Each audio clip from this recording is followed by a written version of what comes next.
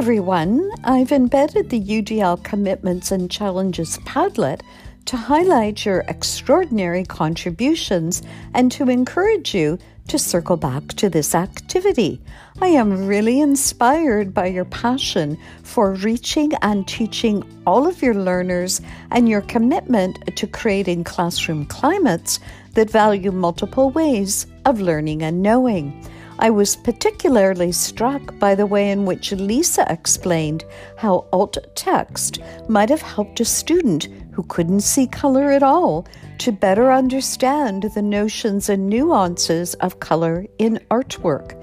It's a compelling example of how UDL can foster a culture of inclusion that values multiple perspectives and responds to different experiences, needs, and interests. Thank you, everyone, for contributing to the richness of this particular learning experience.